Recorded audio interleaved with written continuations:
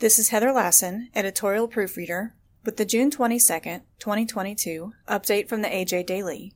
Today's update contains a story about a father's faith, comments from the National Cattlemen's Beef Association about the Cattle Price Transparency Act of 2022 and the Meat and Poultry Special Investigator Act of 2022, and news from the Livestock Marketing Association naming the winner of its 2022 World Livestock Auctioneer Championship.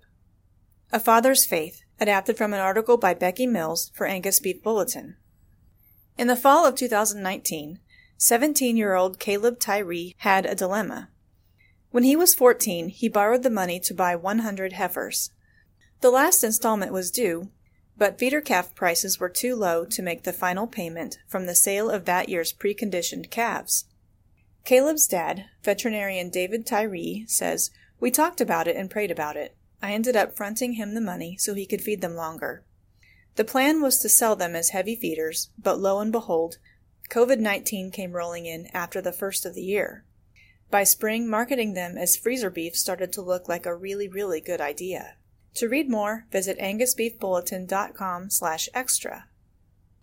National Cattlemen's Beef Association rejects harmful cattle market mandate bills. Adapted from a release by the National Cattlemen's Beef Association.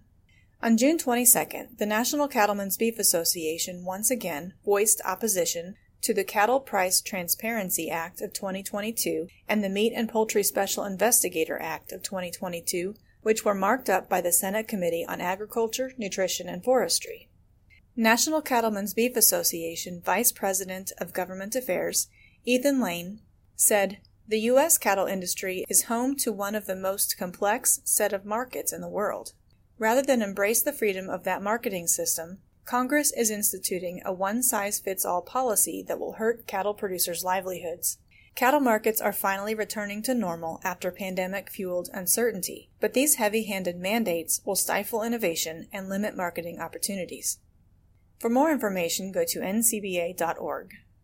Epperly wins 2022 World Livestock Auctioneer Championship, adapted from a release by the Livestock Marketing Association. Will Epperly from Dunlap, Iowa, was named the 2022 World Livestock Auctioneer Champion at the 58th annual competition hosted at Shipshewana Auction and Trading Place, Shipshewana, Indiana, and presented by the Livestock Marketing Association. Epperly said, "It was such a powerful moment. I thought to myself, this can't be real, and the emotions that came over me were a flood. It was joy, excitement, and nervousness for the year to come. But I hope to represent everyone in the Livestock Marketing Association very well." This was Epperly's 12th year competing at a World Livestock Auctioneer Championship affiliated event. He earned his spot to compete in this year's competition by winning runner-up honors at Livestock Marketing Association's 2022 Midwestern qualifying event. To read more, click on the link in this episode's description.